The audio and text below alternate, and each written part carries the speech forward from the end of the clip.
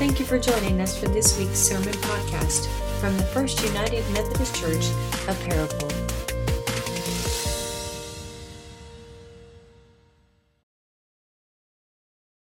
Pray. Yes, God, we give thanks for the opportunity to be together today to share and worship and fellowship, to make our gifts and our offerings together now around these ancient and sacred and challenging words. We pray that the words of Scripture, perhaps your words through my words, would speak to your people gathered here, that you would use this time to shape and reshape our souls according to your will. These things in Christ's name we pray. Amen. I feel like I ought to begin today's sermon with a little bit of a caveat. This is such a serious and heavy topic, so I don't have a lot of sort of funny or clever stories. Someone at 8 o'clock said, you can't preach like that every week, meaning that it's sort of tiring, right?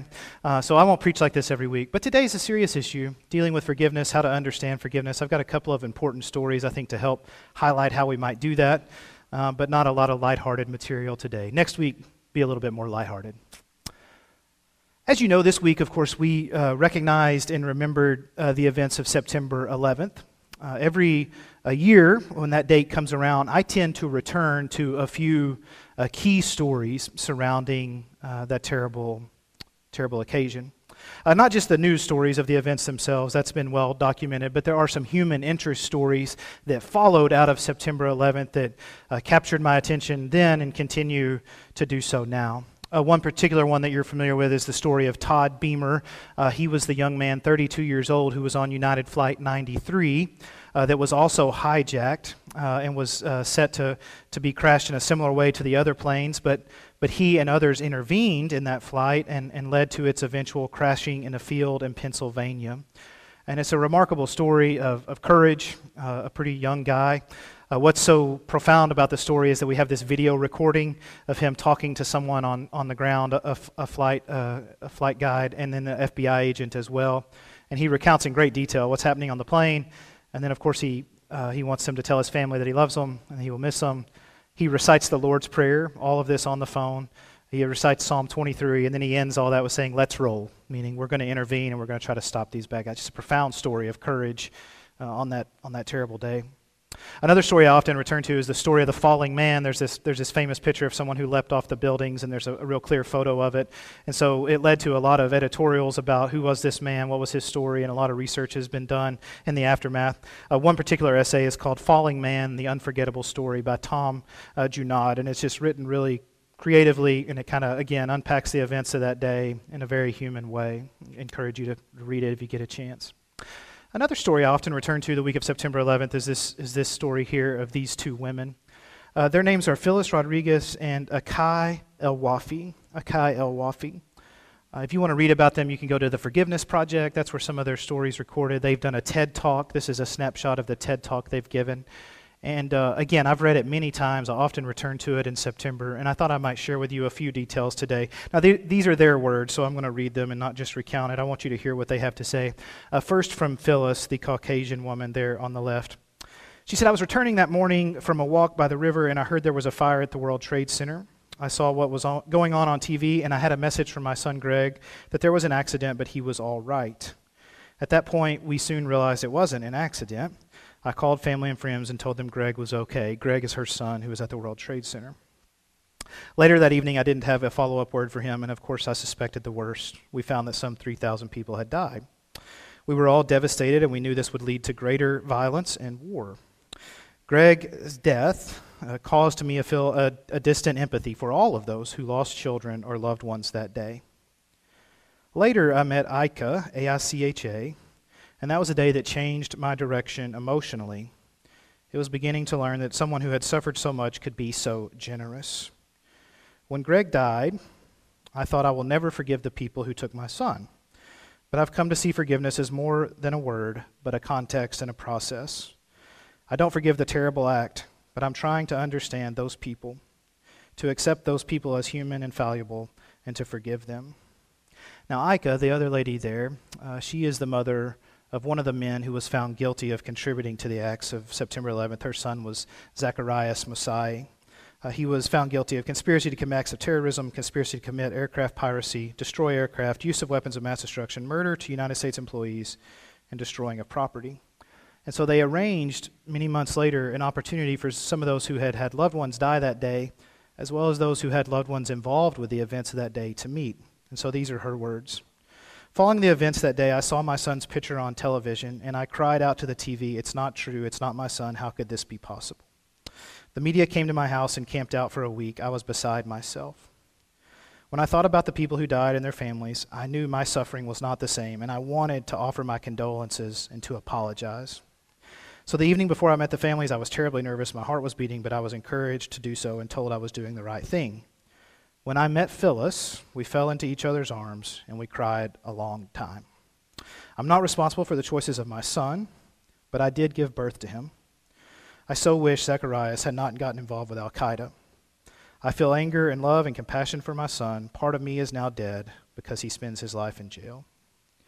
Now, that's just a snapshot of their story. You can read more about it. These two women who have worked together and kind of been the face of this effort around forgiveness for people who were involved both on the American side and the Al-Qaeda side, people who had family members involved, family members who were lost. Just a remarkable story. I mean, really, remarkable story of human generosity and care. And of course, they've done a lot of speaking and writing, and again, you can go read more about them, and I encourage you to do so.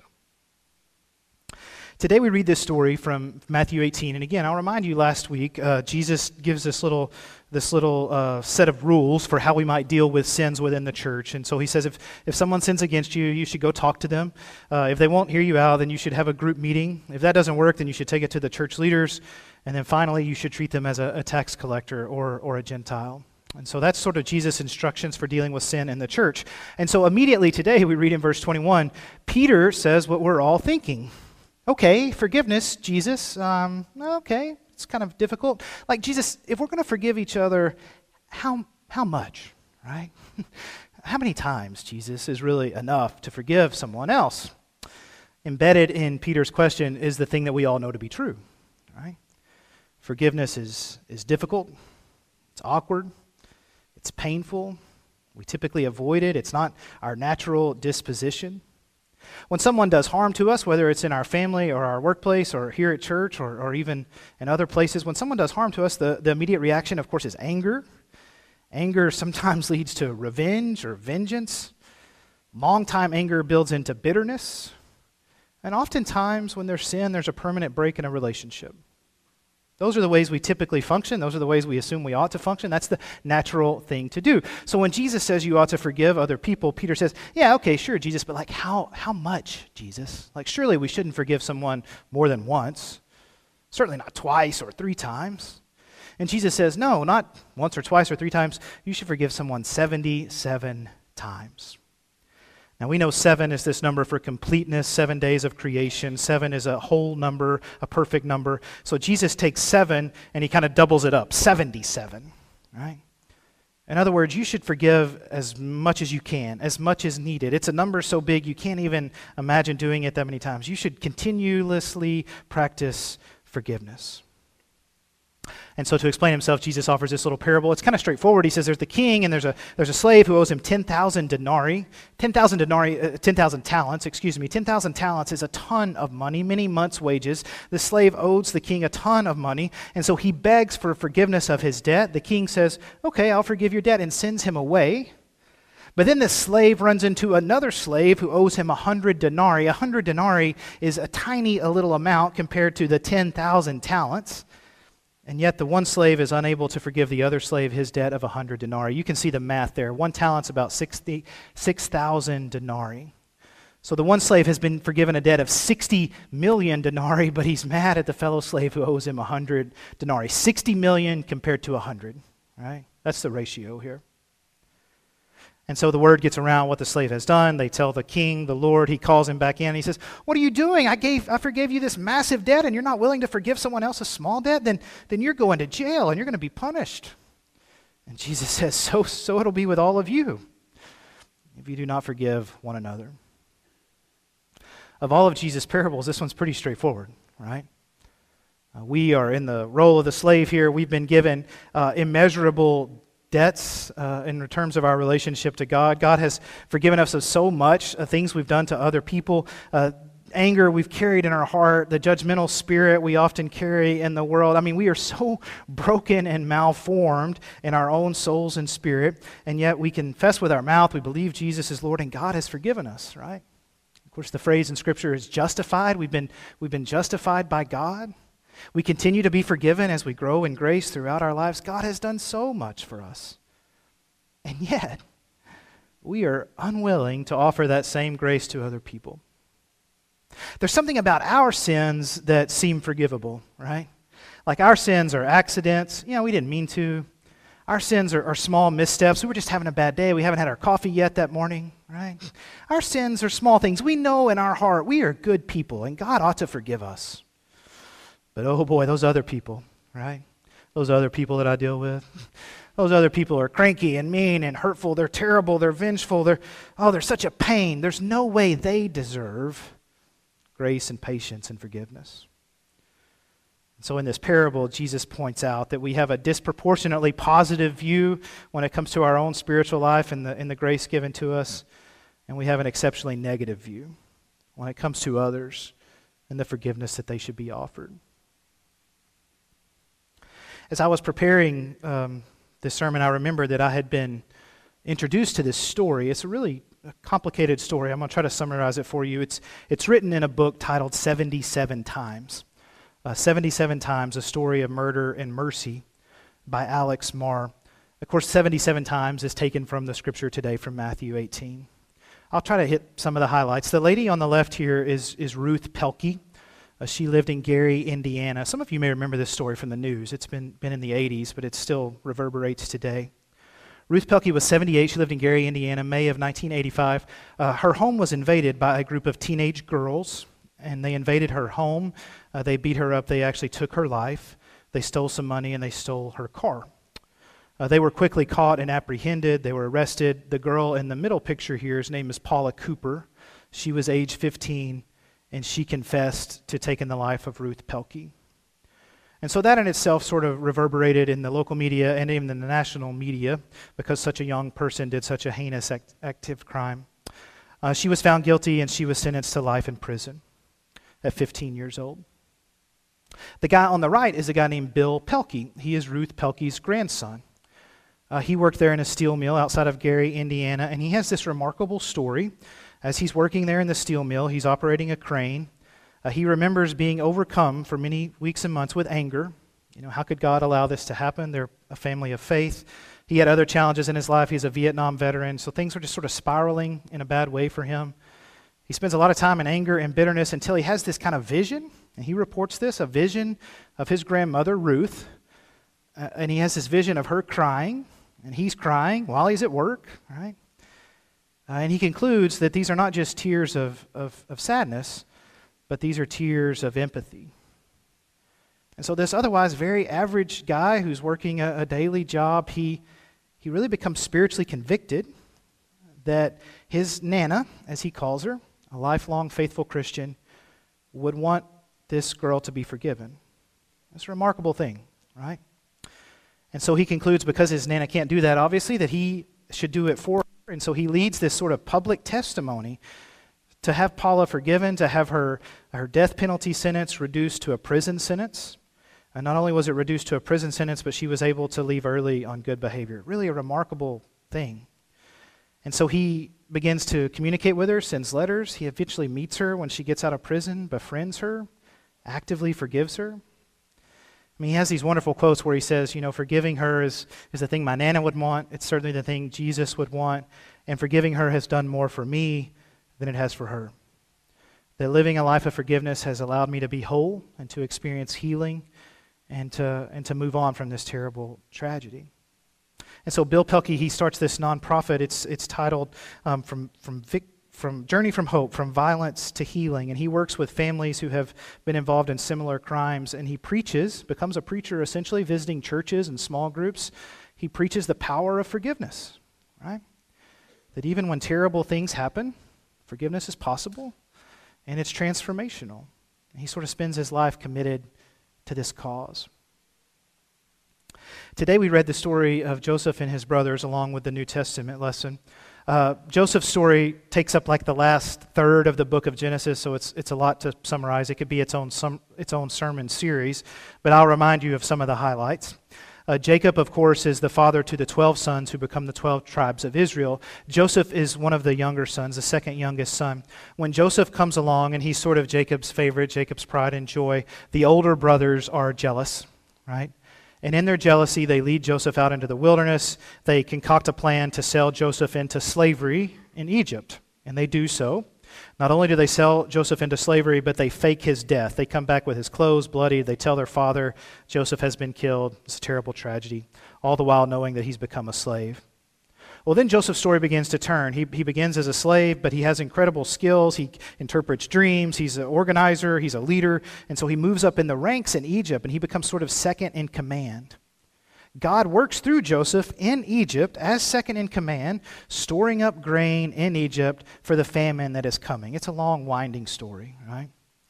But eventually the famine comes, and Jacob's family, Joseph's brothers, come to Egypt looking for help. And the person that they come to looking for help is none other than Joseph, their brother, who they sold into slavery. It's a great aha moment there at the end of Genesis. They're reunited. Joseph provides for their families and for the people of Israel. Eventually, Jacob dies, their father dies, and so Joseph's brothers get together and they say, oh my gosh, now that Dad is gone, surely Joseph is going to get us, right?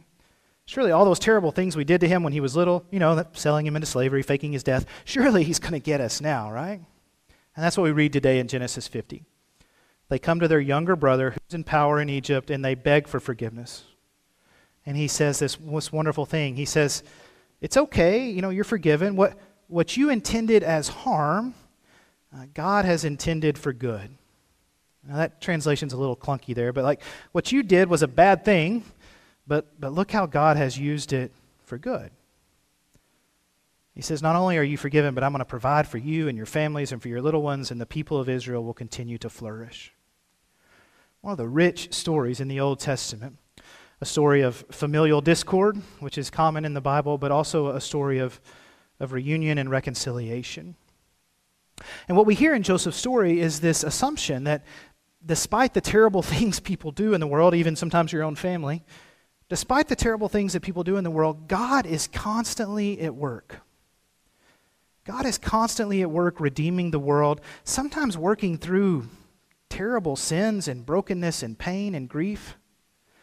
That no relationship, no individual is too far gone for God to bring healing and wholeness. And so Joseph is not only a great leader and organizer, but he has, of course, a spiritual wisdom. He says, look at this terrible thing you did. It was a bad thing, but now God has been at work through it. And God's still at work today. My sense is when we talk about forgiveness, there's kind of two levels. The one is the sort of simple acts that we can forgive quickly and easily. Someone does something trivial and small, and we can move on. We're not going to hold a grudge or even remember it the next day. But there's another level of forgiveness that's sort of that deep-seated pain and hurt that we carry sometimes for many years. And I think we would cry out with Peter like, yeah, Jesus, forgiveness on paper is a good idea. It sounds good. But Jesus, have you seen these people I deal with? Right? Like, Jesus, how many times? Now, Sarah offered a wonderful caveat to the children, and I want to offer that too, right? Jesus' message here is not about returning to an abusive relationship or an abusive person.